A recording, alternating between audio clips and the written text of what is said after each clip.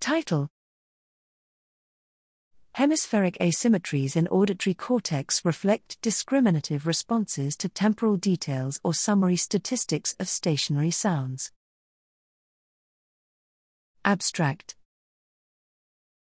The processing of stationary sounds relies on both local features and compact representations.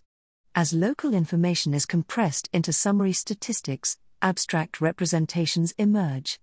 Whether the brain is endowed with distinct neural architectures overseeing such computations is unknown.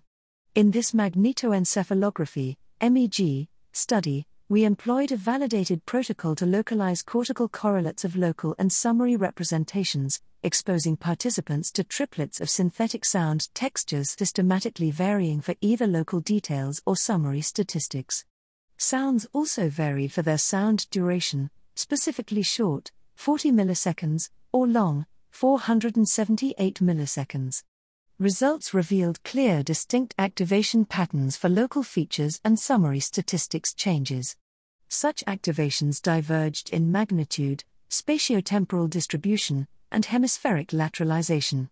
For short sounds, a change in local features, compared to summary statistics, predominantly activated the right hemisphere. Conversely, for long sounds, a change in summary statistics elicited higher activation than a change in local features in both hemispheres. Specifically, while the right auditory cortex was responding more to changes in local features or summary statistics depending on sound duration, short or long, respectively, the left frontal lobe was selectively engaged in processing a change in summary statistics at a long sound duration. These findings provide insights into the neural mechanisms underlying the computation of local and summary acoustic information and highlight the involvement of distinct cortical pathways and hemispheric lateralization in auditory processing at different temporal resolutions.